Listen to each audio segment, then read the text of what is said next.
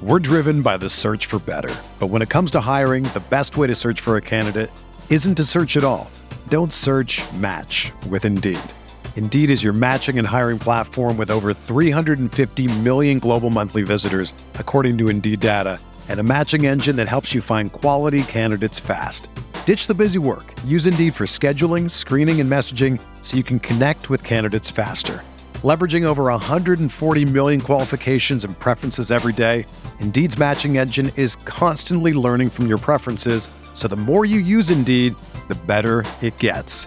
Join more than 3.5 million businesses worldwide that use Indeed to hire great talent fast. And listeners of this show will get a $75 sponsored job credit to get your jobs more visibility at Indeed.com/Blue Wire. Just go to Indeed.com/Blue Wire right now and support our show by saying that you heard about Indeed on this podcast. That's Indeed.com/Blue Wire. Terms and conditions apply. Need to hire? You need Indeed.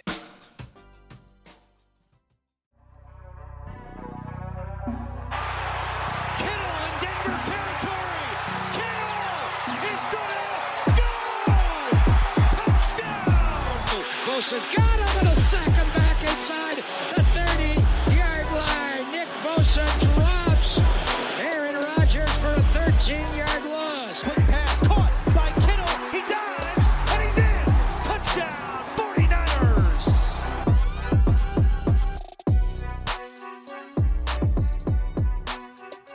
What's going on, everybody? Welcome to Striking Gold, your 49ers podcast on the Blue Wire Network.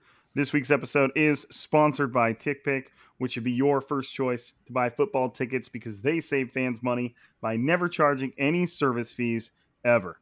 TickPick is the exclusive ticketing partner for the Striking Gold podcast and the Blue Wire Network. My name is Rob Lauder. I cover the 49ers for Blue Wire. And to set the stage a little bit, I got to spend Thanksgiving. A lot of you guys know this if you listen to the pod. The last episode, I got to spend Thanksgiving and Thanksgiving weekend at a beach house with the significant other side of the family. It was awesome. Loved it. Unfortunately, driving home on the Sunday after Thanksgiving was not enjoyable. I have 3 hours through the grapevine to prove it, which unfortunately ran right through the 49ers game. So I was relegated to listening to the game on KMBR, which was actually a pretty enjoyable experience. Turns out Papa is really good at his job. But I mean, that really doesn't paint the picture completely of what I was seeing in the game. So I have enlisted a little bit of help by the name of KP/Kyle Posey of NinersNation.com to come on here and help me paint the picture. So we'll say it like this. Like, I have the paintbrush in my hand, but KP is grabbing my wrist and telling me where to paint. So anyways, KP's here. What's up, dude?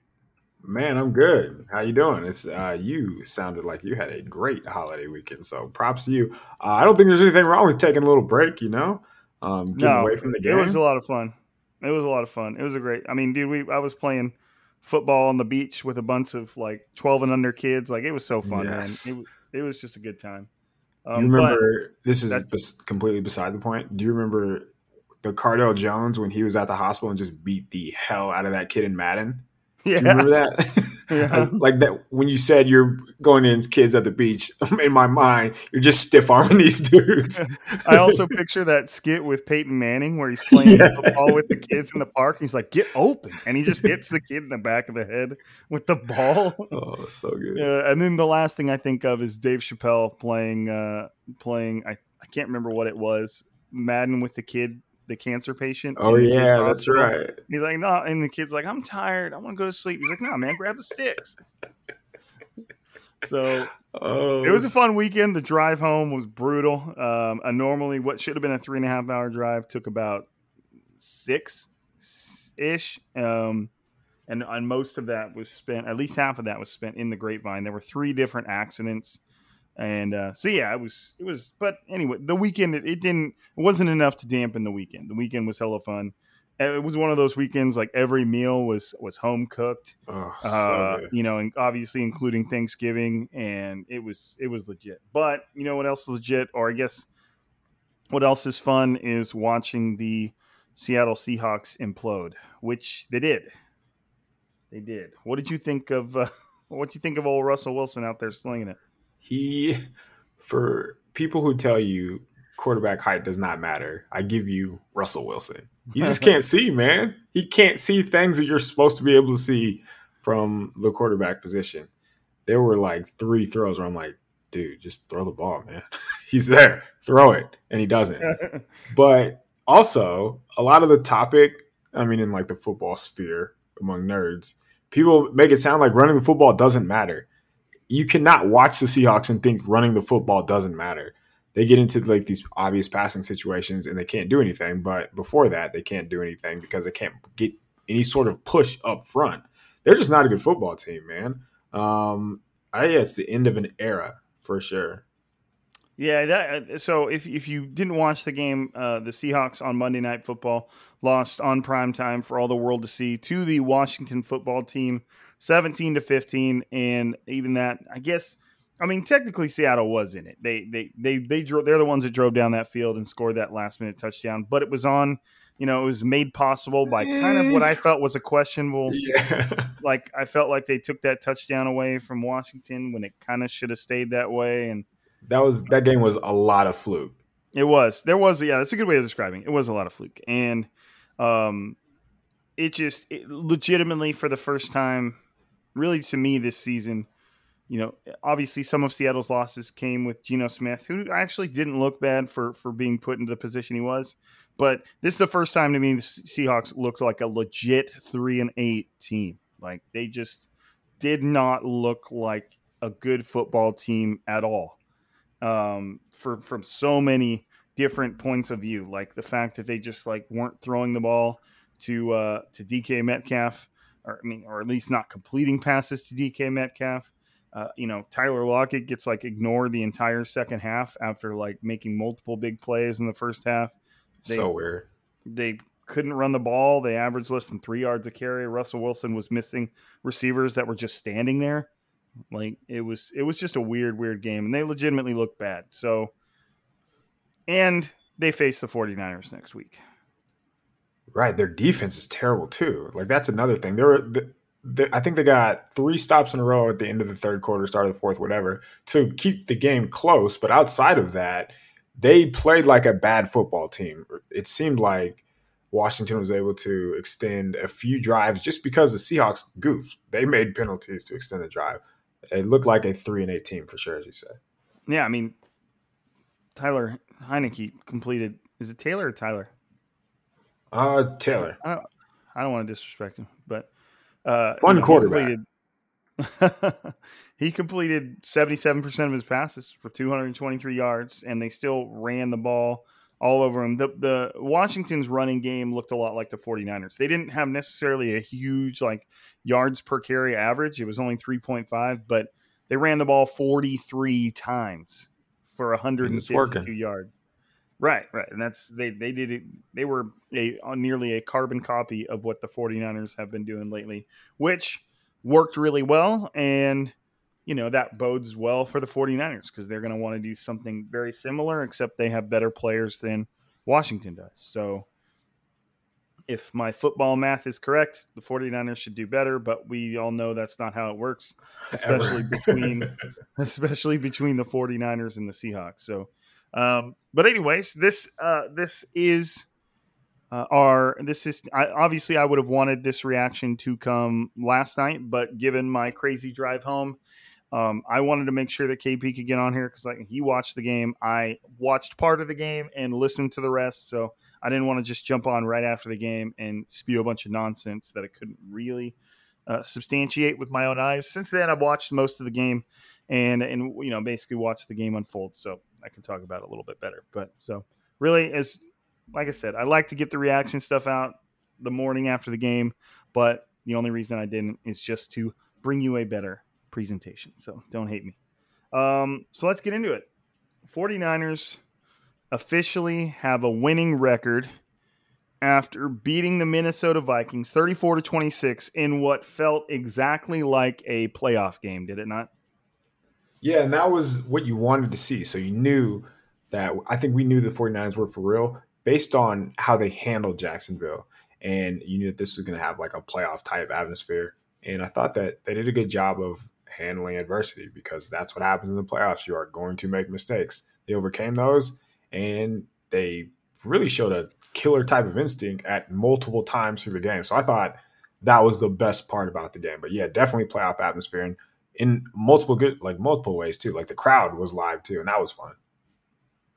Yeah, it was just a crazy game. It wasn't very similar to the last time the 49ers played the Vikings in the playoffs. On that one, Jimmy Garoppolo did make some mistakes, and then the 49ers just basically pounded the rock for the entire rest of the game. And the defense pretty much shut down Minnesota. Whereas in this one, it was a little bit more of a shootout where Jimmy Garoppolo still made some mistakes, but also had some answers to those mistakes. And the defense was obviously a little bit more vulnerable to Minnesota than they were in 2019 because the defense was a lot better in 2019. But it just didn't really feel like the same game. Obviously the same amount of energy, but the way the game unfolded was just different. It was just different. It felt a little more like a shootout than kind of like that defensive-driven win they had last time. So I guess the third quarter was wild. There were 32 points in the third quarter. Right. That was the weirdest thing to listen to. It was just like the 49ers just scored, and then they scored again. And then they scored again, and then the Vikings scored. And then you're just like, what is going on? Right. So I guess we'll just start with the obvious point. What did you think of the old Jimmy G? I mean, I feel like this game had a very kind of unique blend of the 49ers still sticking to the run, but a lot of it still being on Jimmy G. What did you think? I don't think he played well. I think that he left a lot of meat on the bone in this one. I thought that they could have been up big early. I don't think he was taking the shots that he needed to. I thought that he was just a little predetermined on some of his reads, and he was too skittish in the pocket. That changed as the game went along. I really think he realized that he just didn't have a choice. I got to let it loose. But I think the most frustrating part about him is whenever he plays like that, he plays very good. Like he can be a good quarterback. He's capable of playing like a good quarterback, but he's just not consistent. And that's what's maddening because it is who he is. Like that's not going to change. And it's a roller coaster pretty much. You don't know what you're going to get when he drops back. There are like 4 throws where he's missing the guy by 3 yards. And then there are 4 throws where he zips it past the defender. It's in a contested area, which is a good thing in my mind because he's giving a guy a chance. And they're able to stay on the field because they have good players. And those good players make plays. So hot and cold. Too much cold, though, so I lean bad is what I would say after watching old Jimmy G. Yeah, I kind of came away with the same conclusion. I thought some of the stuff he did was great. I thought some of the stuff he did was shitty, and that's kind of been the Jimmy G experience since we've started it. Right. It's just we know he has the potential to be, or he shows flashes of being like a top 10 quarterback. More towards 10 than anything else, and he shows flashes of being a bottom 10 quarterback. It really is kind of a crazy roller coaster experience. And, and you got that right off the get. Jimmy Garoppolo started the game off with this perfect throw to Juwan Jennings for like 20 something yards. And then 2 plays later, he throws an interception where he just sails it over, I think, Brandon Ayuk's head. And it's easily picked by the Vikings. So, and then I think he was getting cussed out by Kyle Shanahan. I don't know. He was giving it to him. It's hard to tell and you'll know this just as much as anybody. It's hard to match sideline mannerisms and body language with what's actually leaving their mouth. I mean, how many times have we seen like players getting crucified because it seems like they're yelling at their teammates, and then you finally get the audio? I think there was one with Dez Bryant at one point. Where then you finally get the audio and you realize he's saying like super encouraging shit just in like a trying to pump him up way. Aggressive manner. Yeah. Yeah. And coaches do the same thing. So I don't, it definitely looked like Kyle Shanahan was giving it to him though, but, I don't know. It's hard to say, but yeah, with Jimmy Garoppolo, man, I mean, he made some pretty impressive throws, but then he made some where you're like, dude, like one that just sticks in my mind was that out route to George Kittle that he like floated and underthrow that could have very easily underthrew, that could have very easily been a pick six if the DB was just a little bit more in position or kind of this little had turned around a little bit sooner. Playing with fire right there. Yeah, and it's stuff like that, man. And then I have seen quite a bit. I usually don't pay too much stock to like all of the clips that come out after a game of a quarterback like missing someone that's open, because I'm pretty sure you could do that for every quarterback every game. You know, I'm that's just a consistent thing with quarterbacks. You don't see everyone every time, but I did see quite a bit more this time of Jimmy Garoppolo missing wide open players and then trying to force it into somebody else. I haven't like broken down the film, haven't grinded it out, but it sounds like that kind of goes with what you're saying. Yeah, it was. He that's what I say when I mean, or that's what I mean when I say it. So the George Kittle one, the first drop back, and it's hard to get that out of your mind when that is the very first play that you see. So they run the play, Jimmy rolls out a little bit. He is locked on to, I believe it was Debo, and there are two defenders on Debo. There is nobody on George Kittle. George Kittle is running wide open, like 12 to 15 yards down the field. With room to run, too. With plenty of room to run after the catch, and it's going to be one-on-one, him and the entire field. So that is going to be tough to just get out of your mind for the rest of the game. So from there, you're probably going to be looking at, okay, what else did he miss? If he missed on the first drop back, it probably happened a lot more. There was one where I thought just kind of told you who Jimmy Garoppolo is as a quarterback. So it was man coverage off to the right side. You have a man coverage concept. So the outside receiver runs a 5-yard curl route. He's going to run up, go to 5 yards, turn around. The slot receiver is Brandon Ayuk. He is one-on-one. He has no safety help over the top. He is going to run a fade, which means he's going to run straight and he's going to run past his man. That's what happened. Jimmy took the check down, and so the curl route in that scenario, even if it's an incomplete pass to Brandon Ayuk, that's going to stretch the defense. But he has a step and a half on the DB, which he tends to do against DBs. And what was even more crazy to me, it just made this more egregious than I feel like the Kittle one, is like the safety Harrison Smith was on the other side of the field. So they get a great concept, have a half a field with Brandon Ayuk to work with, and he checks it down to Elijah Mitchell on, I believe, 2nd and 10 for a gain of 3, when it probably could have been a touchdown, would have been an explosive play, defensive pass interference. Like after all of that, incomplete pass. So the probability of that happening is the mindset is, that's why I have a problem with just how he plays the position. And that's the part that you have to wonder how this relationship is. I mean, between Kyle Shanahan and Jimmy Garoppolo, because there has to be just, hours of not the greatest film sessions between the two of them. You missed this guy. This was the read. You threw it here instead.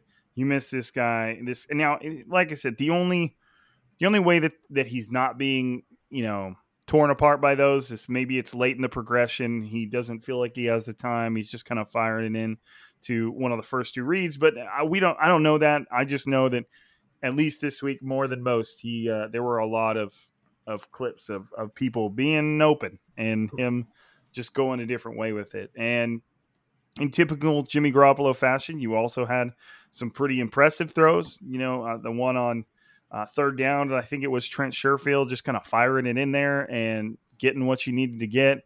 And maybe he missed somebody on that play too. That one to Juwan Jennings, the kind of that out route right along the end zone, that was nice. Put the ball exactly where it had to be to give him time to just square his shoulder and get in front of the pylon. He had that other good throw to Juwan Jennings that, it could have been a little bit better, but that one where his knee just was barely out of the end zone. Yeah, I do remember that one. The Sherfield play that you're talking about, so that was in the fourth quarter, backed up in your own end zone on third down without Deebo Samuel. So that's what it's going to look like for a game, maybe 2 games. And he was under pressure. He had to go from 1 read, 2 read, came across the field to Sherfield, hit him on time. Like, that's what I'm talking about, which is like a big boy throw, a an NFL quarterback type of play that you want to see. Like that, those are the type of plays that we should be applauding. They just don't happen that often. Right. Right. And that's probably why, it's so upsetting for a lot of people when they watch him, because 3rd and 13, I believe, or 3rd and 11 towards the end of the half, he throws like a laser to Brandon Ayuk over the middle, and they extend the drive. Why can this not happen more often, man? Because it's clear he has it in him, but too many inconsistencies. And when we talk about that first Kittle play, so I can understand why he misses that one, because you probably practice that play over and over, and in practice, George Kittle's not going to be running wide open. Like that never happens. So muscle memory tells you, okay, Debo's been open all week in practice. Let me 1, 2, 3, 4, 5, drop and throw it to Debo. I get that, but when I go to like the man type of stuff where he's checking it down or he's not throwing to his best player in man coverage, that's what I don't understand about him. Right. Yeah. It's just it's a frustrating experience. So, and that's kind of just what I've relegated it to. Like, at this point that you're going to get both. Maybe sometimes we'll get more of the good. And as we've seen, sometimes we'll get more of the bad. That's just the old Jimmy G experience. But hey, at least the 49ers are going to trade him after this season for Ian Rappaport for who knows what, but I don't know. Whatever. Great scoop right there, Rap Sheet. Yeah, man, that was crazy because it was almost like what they were going to do all along. But hey, good scoop, man. The rest of the offense, we could talk about that too. I think the next person you immediately have to go to is, I contradicted myself. Because I was going to say Elijah Mitchell, and I think that's fair. Elijah Mitchell has proven he's like the new bell cow for the 49ers in the best of ways. But to me, and I said it last week, said it the week before this, Deebo Samuel is the engine that makes this thing go. And if you hadn't heard, he did suffer a groin strain against the Vikings. On the positive side of things, it's not supposed to be significant, maybe 1 to 2 weeks. But on the not so positive side of things, the 49ers have to go 1 to 2 weeks without Deebo Samuel. And normally, and I do think the 49ers can win games without him, but man, like he has just proven himself to be like the 49ers MVP this season. And there's really no other way for me to put that. Like he is Trent Williams might have something to say about this, but to me, Deebo Samuel is like he's at the very core of what makes this team go now, which is wild considering we did not expect that going into the season. Trent Williams doesn't have any 49-yard runs. No, he doesn't have any 20-yard touchdowns. Deebo's just a special player, man. He's a special dude. He is like all of these gadget, hyped up Percy Harvin, Devin Hester. He's like the best version of all of them just because you can give him the ball. They gave him 6 carries, and he had a 49 and a 20-yard touchdown run. That doesn't happen. Like this is not normal. And we've kind of normalized it because we see it every week. But the luxury of knowing that you have a receiver who, by the way, has 1,000 yards on the season through 11 games, and he's not this highly volume targeted guy who they're force feeding the ball, a la Cooper Kupp. They're able to split him out wide, and they're still able to, hey, by the way, we're going to throw you in the backfield because we need a big play. And what does he do? He gives you a big play. That's not how this game is supposed to work, but he makes it happen, man. Even on his like short carries, he had a run for 3 yards, and there's a linebacker unblocked. This linebacker is Eric Kendricks, very good player. He doesn't get a hand on Deebo, and then he runs around to the edge, runs over Patrick Peterson, physical cornerback. He just makes good players look average, and I think that's really a testament to like who this type of guy is. 1 catch for 12 yards, and he had such an impact on the game. Yeah, it's weird to think of it like that because technically nobody's changed his label or anything. He's still technically wide receiver Deebo Samuel. But if you were looking at his wide receiver stat line, you'd be like, well, he didn't do anything. Right. And then you look at the carries and you watch the game and you're like, Jesus, man, this dude's something else. And what's funny too is anytime Deebo's in the backfield or Deebo's in motion, the entire defense just assumes or knows that he's the one getting the ball. And it's not necessarily always the case, but there's a very good chance that he's going to be the one that gets the ball, and he still makes the play. And obviously that's a huge shout out to everybody that's blocking their ass off for him. But, I mean, it's just special watching him play football. That first touchdown he had around the right side where it looks like he might get pushed out of bounds for like 4 or 5 yards. And then he turns it upfield and turns it into a 20-yard touchdown. So he's running full speed in one direction. It seems like he has no shot, and then he just stops, doesn't lose any speed, cuts upfield, and he outruns everybody. He plays football like a Formula One race car. Like That's great. He just like moves around unnaturally, and it's pretty awesome to watch. But like we said, 49ers are not going to have him for at least the next week or two. So we'll see how they adapt to that, because that is no small loss. It's good that it's nothing season ending. It's good that, that it wasn't serious, but at the same time, they've got the 49ers in a position where they can't really afford to lose games.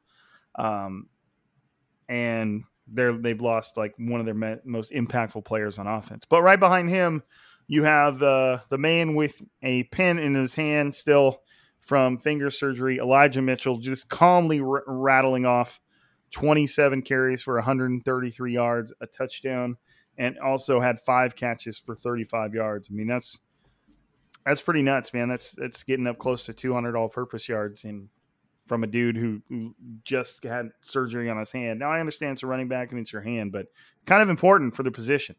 Like, not only does it kind of hold on to the ball that you have to hold on to, but it gets hit almost every single play. Like, there's no protecting your hand as a running back. So pretty impressive, man. Like, I don't know dude. And I was thinking about this while I was watching him earlier. What do you think? What makes Elijah Mitchell good? That's a really good question, because there's a lot of things. There's a lot of answers. He's very fast. He runs very hard.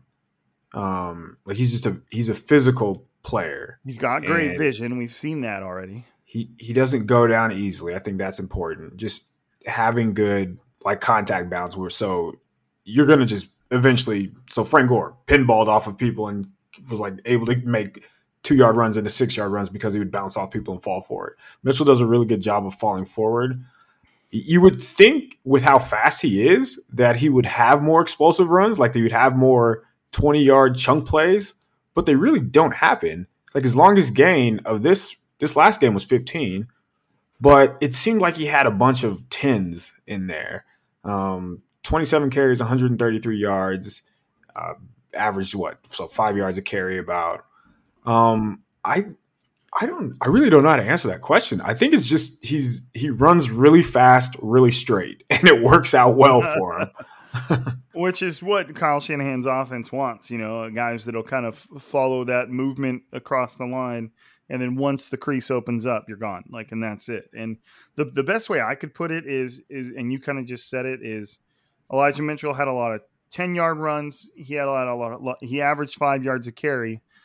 But I would say that he himself is responsible for probably on average at least 3 yards after contact every play, which it's hard. I mean, maybe it's not hard to explain. I mean, you can't put a value on a running back that can do that, because all of a sudden a run that wasn't blocked up well was blocked up for maybe 2 yards becomes 5 yards. And now, then you do that again, maybe he doesn't get as much, but then you're looking 3rd and short instead of 3rd and long. And him routinely doing that throughout an entire game, which it seems like he does, really adds up. It demoralizes the defense. It keeps drives going. It's just crazy how often he, it's kind of a slight, but Elijah Mitchell is playing how I thought Trey Sermon was going to play. 100%. Because if you watch that guy in college, Trey Sermon never went down at first hit. That dude broke tackles like a madman, and maybe he still will have his day. I'm definitely not counting him out already. That'd be silly. And unfortunately for him, he's just is a likely candidate for injured reserve after what was described as a pretty significant low ankle sprain. But that can still suck. So I don't know, man. Elijah Mitchell he's exactly what this offense needs right now. And He knowing really that you is. have a Jeff Wilson Jr. chilling that like doesn't have to do anything right now is pretty nice, because Jeff Wilson Jr. is an impressive running back too in my eyes. And him just getting time to get healthy while Elijah Mitchell just does his damn thing is pretty good. And those two running backs to me can really hammer home a game-winning drive. You know, like just Which is what we just hard-nosed, saw. not going down quickly. I'm going to get at least 2 or 3 more yards after you hit me type running backs. And that's really what the 49ers brand of football and offense has turned into, right? Yeah, that last drive that they had to chew up like 7 minutes, I believe. They ended up missing the field goal because, of course. Yeah, But that was a 7 minutes and 8 second drive. yeah, 12 plays. So that is what they can do. They can run it on you. You can know that they're going to run the ball on you, and you still can't stop it. That's why when we talk about running the ball, it doesn't matter. How can you watch the Seahawks? How can you watch the 49ers offense playing ball hog, knowing that if this was one of those back and forth games where the 49ers scored in like 3-4 minutes, the Vikings would have had the ball and would have had plenty of chances to do that. So their style of offense, their style of play has really benefited them. I think it's just who they are. The Vikings, so Next Gen Stats tells you how many people are in the box. Elijah Mitchell had 59% of his carries were in an 8 or more men in the box. That is insane. So they know what you're going to do. They're loading up to stop the run because everybody knows Kyle Shanahan is going to run the ball, and they still are struggling to stop it, man. That's really impressive. But who knew that he was going to be this good this quickly? So earlier in the season, people were complaining a little bit about his vision, which there were some fair critiques. But now I feel like we're seeing these type of cutback runs on these tosses where he's just finding it, cutting it back, and that's where you get the 10 and the 12s. That's where you're seeing growth in Mitchell, and he is peaking at the right time, man. Yeah, for sure. And they're going to need him more than ever against the Seahawks. One, because the Seahawks kind of seemed susceptible to that style of play against Washington. And with Debo out, a lot of those plays that were handoffs or tosses or whatever to Debo Samuel are now going to go to Elijah Mitchell or Jeff Wilson Jr. So, and maybe that is where Jeff Wilson Jr. comes in. Some fresh legs, a dude that runs hard, shares some characteristics with Debo Samuel. Not quite as fast, but, the 49ers just want somebody that's going to do the damn thing and run hard. So, and then I guess to wrap it up for the offensive side of the ball, you've got Brandon Ayuk, who looks like is Brandon Ayuk like fully back? Like is he his rookie self now? Do you think he has anything left to prove? I think he's more physical than he was last year. And Seen a lot of clips of him in the blocking game. Yeah, so Brandon Thorne does a really good job of highlighting just blocking in general and offensive line. But the play where he highlighted on the touchdown run where he just comes across the formation and cuts off Patrick Peterson and they're like kind of wrestling afterward, that happens quite a bit. And that's been the case over the past month since he's been in the quote-unquote doghouse, or since I guess he's left the quote-unquote doghouse. Ayuk's just been busting his butt, man, from the start of the play through the whistle. And it's kind of rubbing off in his play. He's getting open now. And I thought that there were a few more opportunities. He really should have broken 100 yards in this game, but they didn't really need him to. They will, and I don't think it's going to come against Seattle, but eventually they will, like a team against the Bengals where the Bengals are going to score on the 49ers. They're going to need to rely on a player like Brandon Ayuk. But yeah, he's been really good, man. I think he just realized how good he was, and now that he's bought into what Shanahan and the offense needs him to do as far as blocking, his game has just gone to another level. So it's been nice to just to kind of see him evolve as a player, I guess. Yeah, and it got to that point, too, where enough players and coaches and general managers had mentioned kind of Ayuk's struggles, including guys that are 100% locker room guys like Jimmy Garoppolo, George Kittle. Even they had mentioned what Brandon Ayuk was going through and what his, whether it was, his own fault or external factors, whatever, to where it gave it some gravity. Like, okay, it was like, okay, this isn't just Kyle Shanahan being a dick. This is, apparently Brandon Ayuk really was doing something to deserve a little bit of this criticism, a little bit of flack, and maybe the lack of targets. And it's been cool to see him turn it around because I feel like there's probably a moment for a guy like that where you can either rise above it and do the damn thing, kind of what we see him doing now, or kind of like reject it and push everybody away and just kind of turn into his own shell. And then only bad things can really happen from there. So I don't even know if it got that far, but we've seen it so many times where a player can just spoil, and they either need to go somewhere else to succeed, or their entire career kind of just falls apart because coaches talk to one another, stuff like that. And maybe that's a little dramatic, but it's been cool to see him respond to whatever criticisms were thrown his way, and it may have made him a better player for it. He is just such a talented dude that, I guess you never know how kids these days will respond, just because I think a lot of there's just a social media lifestyle when you don't want to be called out in public and you don't want to be just humiliated, which what human would. Right. But it seemed like the style that Shanahan, whether he had like Kittle and Jimmy, like make sure that, hey, we got to get on him. We got to stay on him. He has to become what we want him to become. And for us to do that, we have to go about it by dealing it with this way. Whatever they did worked. And I'm glad that it did because of the talent that he has. And I really think he can be a special dude. There was even that, I don't remember what type of route he run. I didn't see it in that kind of detail. I think it was in like the first quarter. Maybe it was definitely in the first half, where it was almost like he was running kind of like a corner route, at least on the left side of the field. He caught the ball where you would kind of be if you were running a corner. I don't know if he came from across the field, but he caught it. And then there were kind of two defenders that had already started taking an angle towards him. And right after he caught it, he kind of turned his head around and immediately hit like another gear. It was like a 30-yard play, but you could just see the ridiculous amount of twitch and explosiveness in the way he moves. Because had those defenders maybe just been maybe a yard or two back from where they were, just been a little bit slower to react, it would have been something where Brandon Ayuk could have turned the corner and turned it into a huge play and possibly a touchdown. It was just a really quick glimpse of like, damn, like that guy's got some serious chops, some serious speed. Yeah, I mean, they gave him the end around and he did the whole hurdle, him jump over a human thing. Yeah. I wonder if, Debo's out and they're not the same body types. And I'm not saying Ayuk's going to have, 15 carries a game, but I wonder if this turns into more like now screens for Ayuk just to get, your playmakers the ball in their hands. He's slippery. Yeah, and he's a freaking punt returner. Right, yeah. I wouldn't be opposed to that. And we've seen Kyle Shanahan do that before where he just moves the running game to the perimeter with these little quick throws out there, and that wouldn't surprise me at all. I think that's probably a good call. It wouldn't surprise me if we see that a lot. But yeah, pretty good game. Apparently, I think we should just talk really briefly about that little I thought I retweeted it. Where is it? Hold on. There it is.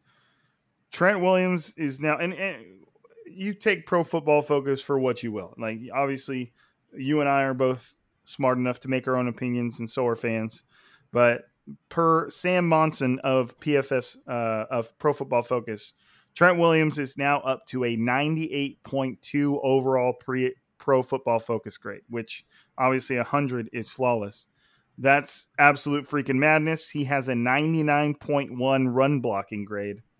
The next two highest marks we've ever seen were Jonathan Ogden, a 95 in 2007, and Joe Thomas, a 92.9 in 2009. So per the boys over at Pro Football Focus, Trent Williams is literally having like the best season of any football player of all time, which is kind of just fun to talk about. Yeah, I mean, you watch him and you're like, yeah, that makes sense. He makes it look so easy. He does. It's like his athleticism for an offensive lineman is not natural, not normal, I guess I should say. It's not natural that he's able to do the things he's able to do. It seems like he's a boxer, like he's always sparring with the guy the entire time. And he has these little, like he'll use his inside hand. He'll almost use like a swim move to get a guy down on the ground. It's really impressive. It's fun to watch just because you don't really see offensive linemen use different tricks and like use the variety of things that he does. It's like, where do you come up with this stuff? So no wonder he never loses, because he has like a deep bag of tricks. And then in like the passing game, like once a game, maybe he's beat, and you're like, oh wow, he is human. He's capable of being beaten. But it's so few and far between that when you hear like Pro Football Focus talk about his numbers, you don't really flinch at all, just because he is that freaking good. Yeah, he just is crazy, man. Like, it's just wild. Like, he is just a freak of nature. Easiest money the 49ers have ever spent, and even though they've had their fair share of mistakes, shout out to John Lynch for just going and getting a guy like Trent Williams, which is kind of like, like just going out and for like a third and a fifth rounder, just picking up the absolute best left tackle in the NFL. It's like, dang, like that's not even like highway robbery. That's like, I don't even know what you call that. You're getting a contract out. Like, no matter what he does, you're getting a contract out of the best left tackle in the NFL for a third and a fifth rounder. Of course, you're going to have to pay him a lot of money. He's the best in the game, but for a third and a fifth rounder, come on. Take it. Here, have all this money. Right. Yes. Like, it's the easiest money to spend. Quarterbacks, left tackles, and pass rushers are the absolute easiest money to spend. And shout out to Nick Bosa, who's going to get paid a lot. Oh, man. Every game now, it seems like. Right. Well, that's a good segue. But I'm going to kind of interrupt the segue. We're going to get a quick word in from TickPick, and when we come back, we'll talk defense and kind of their doing the damn thing against the Vikings. So you already know it. 49ers football is clearly all up in the mix. And now you can be even more excited about it because the 49ers are in a legit position to earn their way into the playoffs. You don't need to exhaust yourself searching all over the internet to find 49ers tickets, because TickPick, that's TickPick, is the original no-fee ticket site and the only one you'll ever need as your go-to for all NFL tick picks. TickPick got rid of all the awful service fees that the other ticket sites charge, which lets them guarantee the best prices on all of their NFL tickets. Don't believe it? And if you can find a better price on the same seats, TickPick will give you 110% of the difference in the purchase price. So get on there, tickpick.com. 49ers only have a couple of home games left. I think they got the Falcons and the Texans. Make sure that you are a part of that, because the 49ers are in a position where every win matters from here on out. So get on tickpick.com/gold today to save $10 on your first order of 49ers tickets. That's tickpick.com/gold, as in striking gold, and get yourself a free $10. We're driven by the search for better. But when it comes to hiring, the best way to search for a candidate isn't to search at all. Don't search, match with Indeed. Indeed is your matching and hiring platform with over 350 million global monthly visitors, according to Indeed data, and a matching engine that helps you find quality candidates fast. Ditch the busy work. Use Indeed for scheduling, screening, and messaging so you can connect with candidates faster. Leveraging over 140 million qualifications and preferences every day, Indeed's matching engine is constantly learning from your preferences, so the more you use Indeed, the better it gets. Join more than 3.5 million businesses worldwide that use Indeed to hire great talent fast. And listeners of this show will get a $75 sponsored job credit to get your jobs more visibility at Indeed.com/Blue Wire. Just go to Indeed.com/Blue Wire right now and support our show by saying that you heard about Indeed on this podcast. That's Indeed.com/Blue Wire. Terms and conditions apply. Need to hire? You need Indeed. Whether you're a world-class athlete or a podcaster like me, we all understand the importance of mental and physical well-being and proper recovery for top-notch performance. That's why I'm excited that Unified Healing is sponsoring podcasts on the Blue Wire Network. Unified Healing is a new and super innovative global network of wellness centers powered by Energy Enhancement System, or EE System. If you haven't heard of the EE System yet, then you'll want to listen up. This technology promotes wellness, deep relaxation, purification, and rejuvenation. Wherever you are across the globe, access to a center is easy and affordable. Interested in experiencing the EE System technology for yourself? Go to unifiedhealing.com/Blue Wire to learn more and find a center near you. That's unified, UNIFYD, healing.com/Blue Wire. No material or testimonials on the Unified Healing website are intended to be viewed as medical advice or a substitute for professional medical advice, diagnosis, or treatment. Always seek the advice of your physician or other qualified healthcare provider with any questions you may have regarding a medical condition or treatment and before undertaking a new healthcare regimen, including EE system. So yeah, when I recorded the pod from this infamous beach house, I said that this game felt more. The past couple of weeks, I felt like it's come down to the offense and what they were going to do and how they were going to control the game. But going up against the Vikings, I felt like it was going to come down to the defense. Like the Minnesota's defense had shown that it was not great pretty much in all categories. It was just okay. I didn't see the 49ers really having trouble moving the ball against the Vikings. What I did see was the 49ers defense having trouble standing up to a pretty impressive Vikings offense, like that just whipped the Packers. Not whipped, but put up 30, in the 30s against them to win the game, including a game-winning drive. So that was where my sticking point was can the defense hold up enough to bridge that gap for the offense and create that space for them to win the game. And obviously it's safe to say they did. And I was pretty impressed. It wasn't like they stifled the Vikings, but they held up when they needed to. They made plays when they needed to, especially given some of the injuries they sustained. What do you think, man? What was your overall thought just based on what you saw from the defense? I don't think the Vikings are a good matchup for them. Yeah. I just think that their good players are where the 49ers good players aren't. And that hurts. So, I mean, Josh Norman's not good? Hey, he forces fumbles. Yay. I know, man. That's like everybody's. And shout out to Josh Norman, because that's a pretty impressive ability, and he does it like on a weekly basis. But anyways, go ahead. What do you think? No, that is very important, though. Like, to be clear, defense is about timely stops and turnovers. So to be able to force a fumble, which he actually did, and they weren't able to come up with it, but you can't get beat in the way that he does, man. And it's one thing to get beat, but it's another to just whiff on tackles. They leave him, like, offenses are targeting him now, and when it's him one-on-one with a running back, he just doesn't have a shot. And he gave up a touchdown. He missed a tackle after a guy made a catch against Justin freaking Jefferson, who's probably one of the 5 best receivers in the NFL. I don't know if he thought he was like Josh Norman 2015, but he tried to jam the shit out of him at the line, whiffed so badly, ended up getting a DPI on him.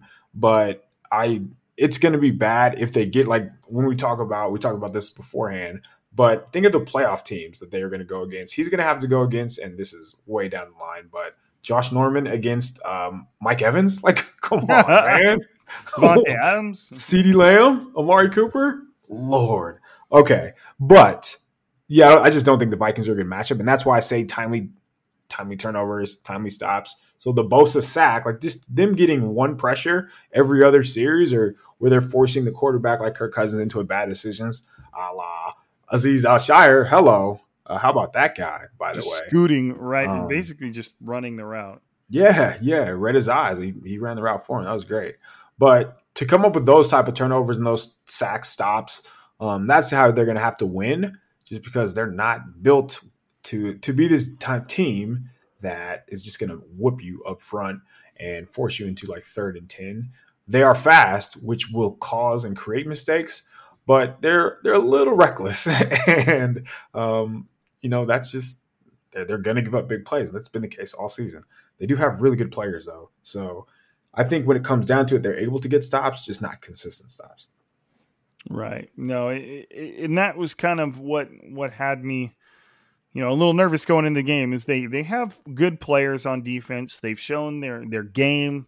They don't necessarily roll over against anybody, but at some point, talent is always going to win out. And the Minnesota Vikings, they've just got talent all over the place, whether it's their running back, their 2 receivers who could both be wide receiver ones on different offenses, right, in Justin Jefferson and Adam Thielen.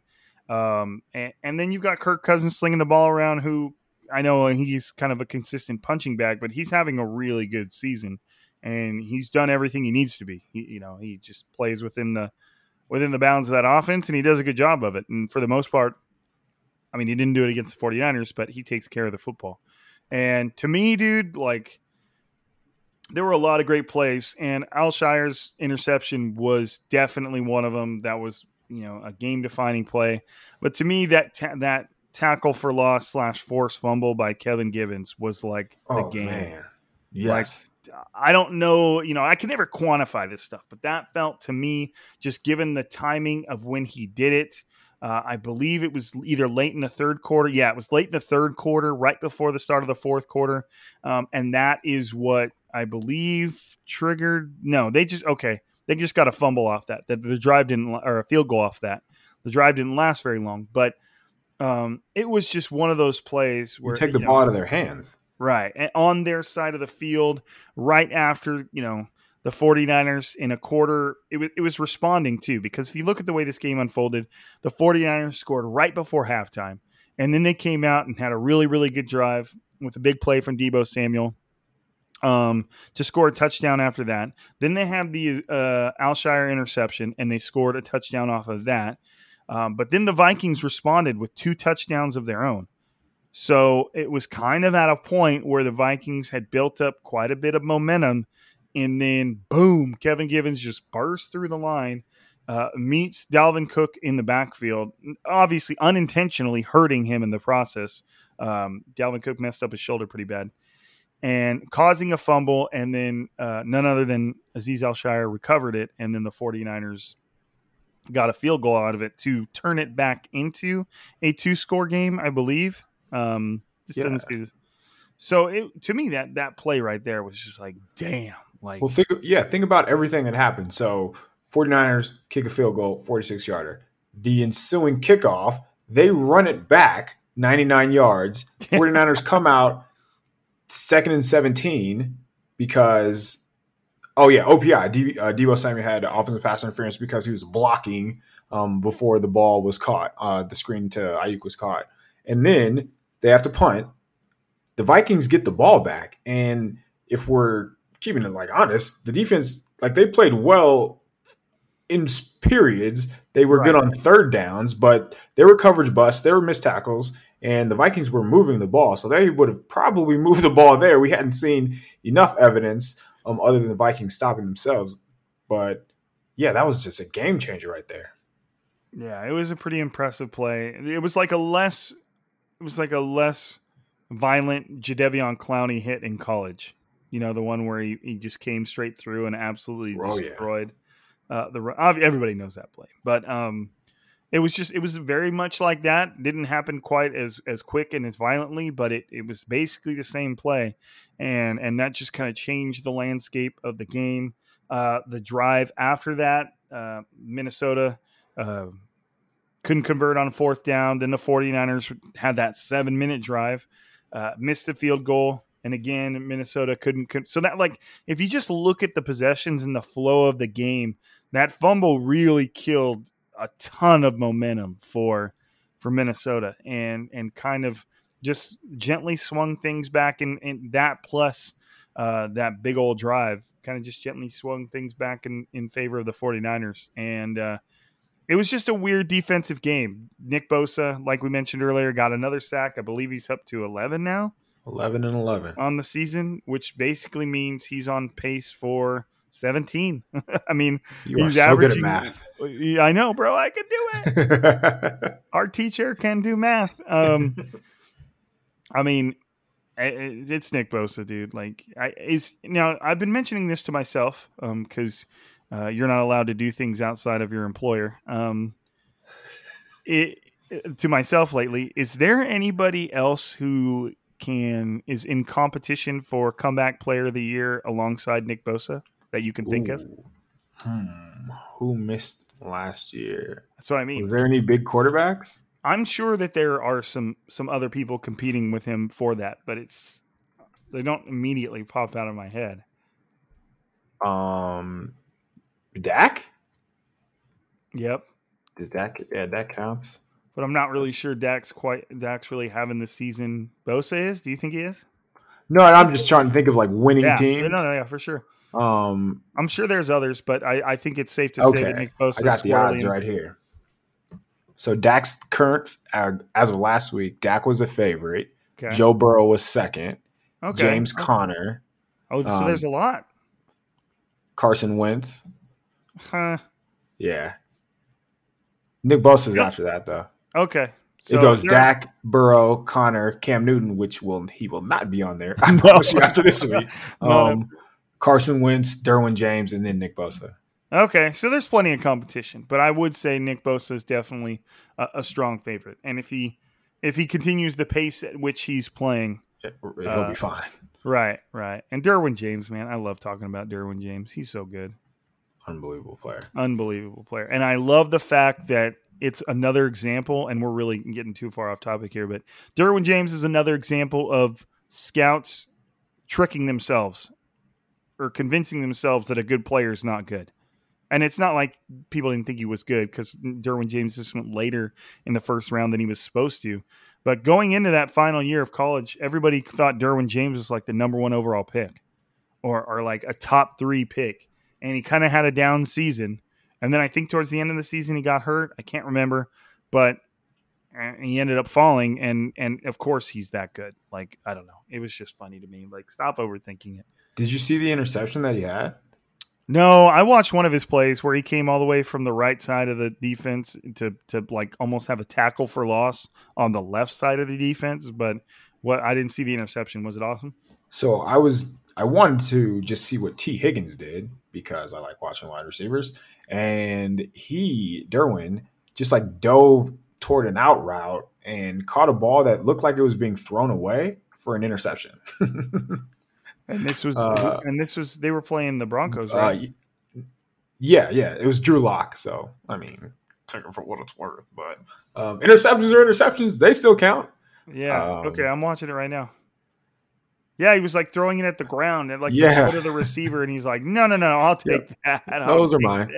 Those are mine too. We picked those." But no, just talking about the defense, talking about Bosa, that's how they're going to get off the field. That's just how they're built, I feel like. So whether it's a sack, and it's not always going to be an interception or a sack, but Givens is a good example where somebody just wins their one-on-one battle, gets the offense behind the chains, and now, 3rd and 8, 3rd and 9, 3rd and double digits, that's how you win and get off the field. And I think that's who they're going to be. Yeah, it really does come down to that because when you've got Josh Norman running around back there, finding ways to implode, it really is going to come down to... Do they ever throw to Emmanuel Mosley? I don't know, man. We could just call him a lockdown corner because they're throwing to Josh Norman. Just pretend that the other guy isn't the reason why. No, yeah. It's because Emmanuel Mosley's got him locked down. Another day is here, and you're ready for it. What to wear? Check. Breakfast, lunch, and dinner? Check. Planning for what's next and how to save for it? That's where Bank of America can help. For your financial to-dos, Bank of America has experts ready to help get you closer to your goals. Get started at one of our local financial centers or 24/7 in our mobile banking app. Find a location near you at bankofamerica.com/talktous. What would you like the power to do? Mobile banking requires downloading the app and is only available for select devices. Message and data rates may apply. Bank of America N.A., member FDIC.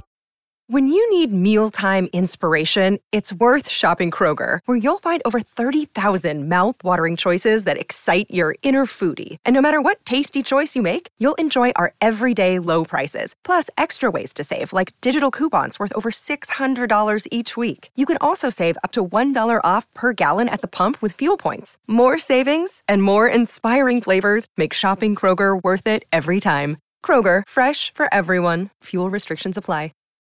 But yeah, it was just it was not necessarily from an overall standpoint. It wasn't that impressive of a game for the defense, but it was like they made plays when they absolutely had to make plays, and they kind of in their own way defined the game, which is cool because it just shows that they've got a little bit of a chip on their shoulder. They've got a little bit of a fire in them that.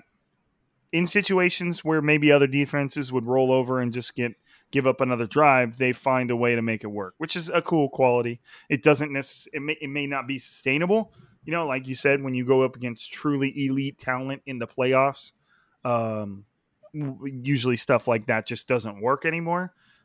But Minnesota Vikings have a pretty good offense, and they did enough.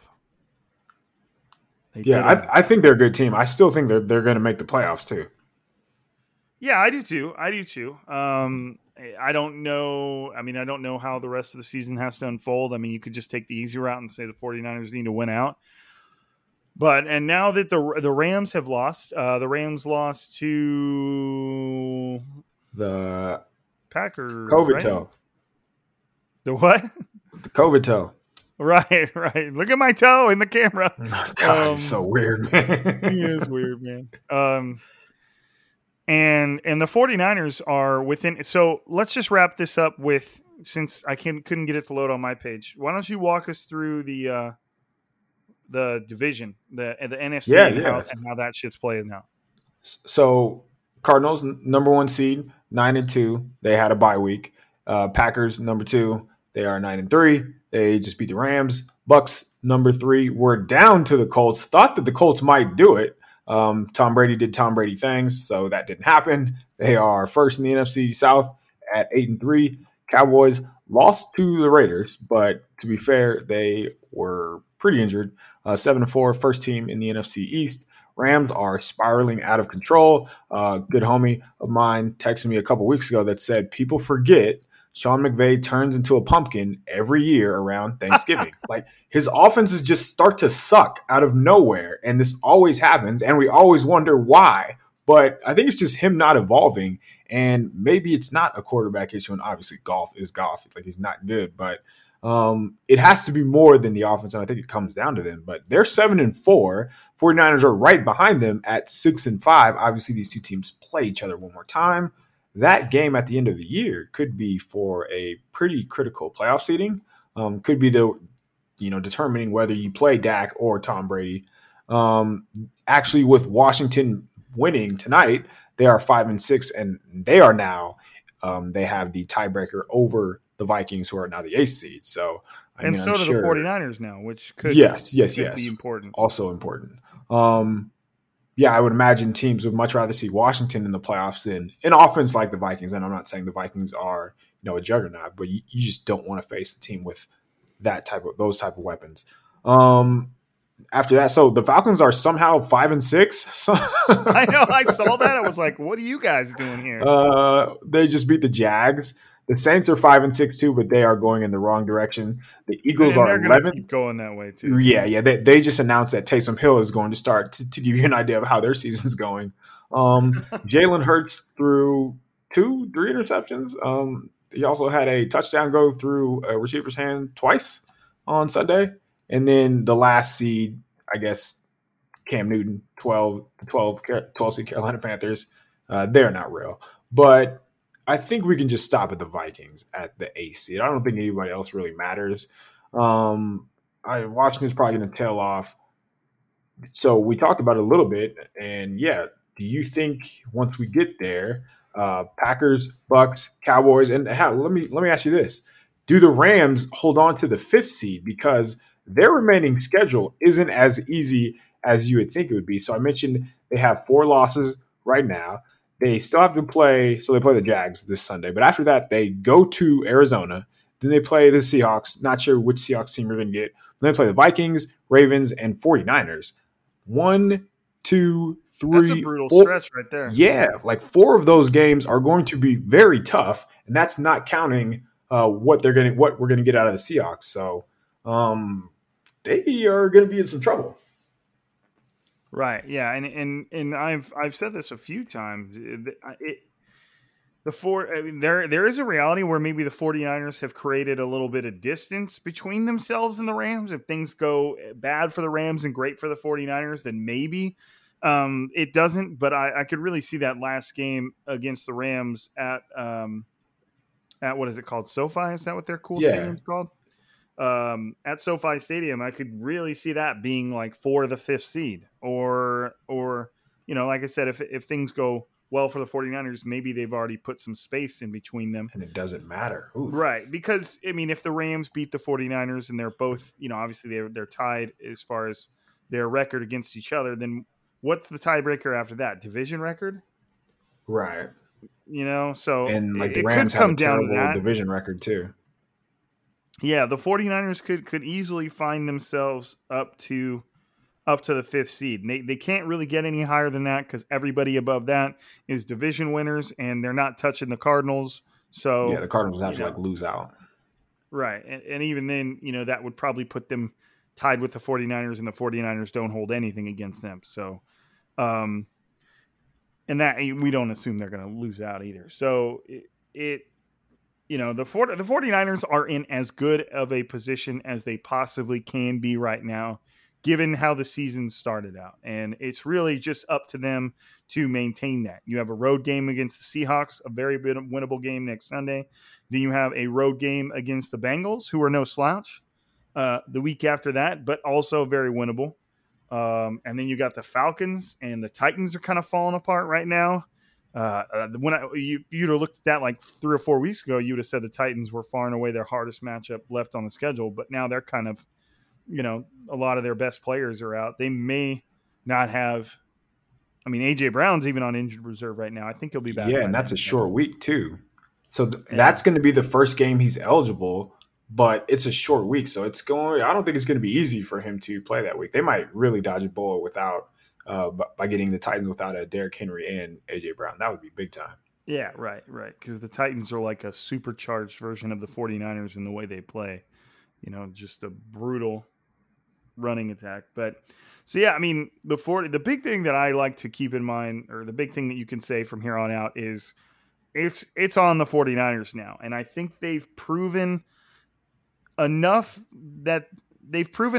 after beating the Rams handedly, which the Rams are a good team, after beating the Jaguars handedly, which the Jaguars are a bad team, and then kind of going toe-to-toe in what we felt was like a playoff implication type matchup with the Vikings and winning that.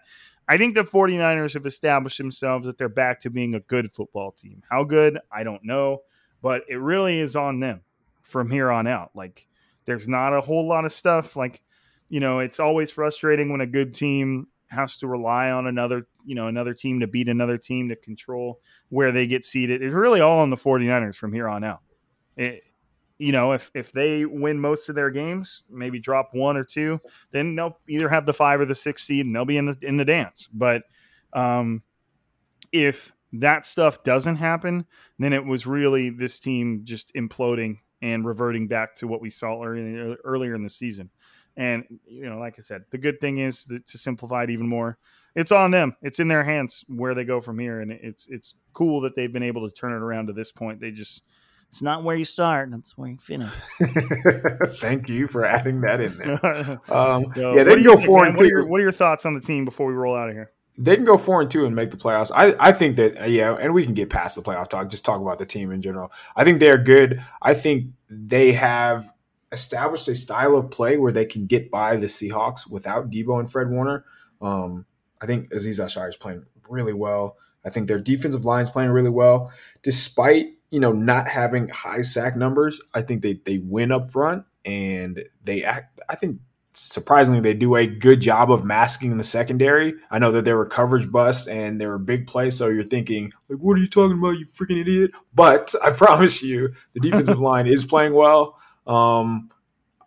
They're a good team. I think if you were to come up with the list of NFC teams that you would not want to play, the 49ers would be right there with the other teams you had mentioned. They're probably not in the same tier as the Cardinals or the Packers or probably even the Bucks, but the next tier, like the 49ers, would be right there with like the Cowboys, and of course you're going to take them over the Rams off of what we've seen in recent weeks, but they're right there and they belong right there, and they've proven that. I think that's just a testament to how they play. Right, and when you're in that position, if you get some luck, you can make shit happen. Like a team in the 49ers position, even though you're not really considered among the best teams in the league, you still have a chance on any given day against any given team. So And that's where the 49ers, just by the way the season's unfolding, that's all they can ask for right now is to put themselves in a position and build themselves up to a point where they have a chance against anybody. So that's a good thing. And, considering how just a couple weeks ago things were imploding, the world was collapsing, and Kyle Shanahan was on the hot seat. Despite just drafting a quarterback and whatever. Yes, that's how this works. Yes. So, yeah. I think that sums it up well. 49ers are winning football games, and they're currently well into the playoff race. So be happy, 49ers fans. Be positive. There is some 49ers injury news out there that we didn't really touch on, but I'm not even going to put a damper on this podcast that we've kept relatively positive. If you want to know about that, get on Twitter and go look it up, or get on the internet, because I'm not even going to throw that. It's technically me withholding news from you guys, but if you really want to know about the injury stuff, not horrible, not great.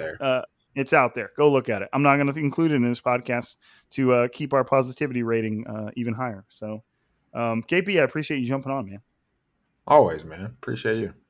I know, dude. I'm gonna keep throwing you in here as often as I can, just often enough to be annoying for the powers that be. Just often enough for them to notice. But all right, guys. Hey, I appreciate everybody for listening to Striking Gold, for making the podcast what it is. Couldn't be able to do it. We wouldn't be able to do it if there weren't numbers backing this stuff up. So I appreciate you guys for listening. Make sure you're listening, downloading, subscribing, commenting, rating, reviewing, all that good stuff, because it does matter. Make sure you send something snarky to KP on Twitter, and thank him for joining the show tonight. It's KP_show. That's still what it is, right? It is. Okay, cool. Don't change it. It's good. It's a good handle. Thanks. And that's it. Appreciate you guys. That's KP. I'm Rob. This is Striking Gold for another episode. We're signing out.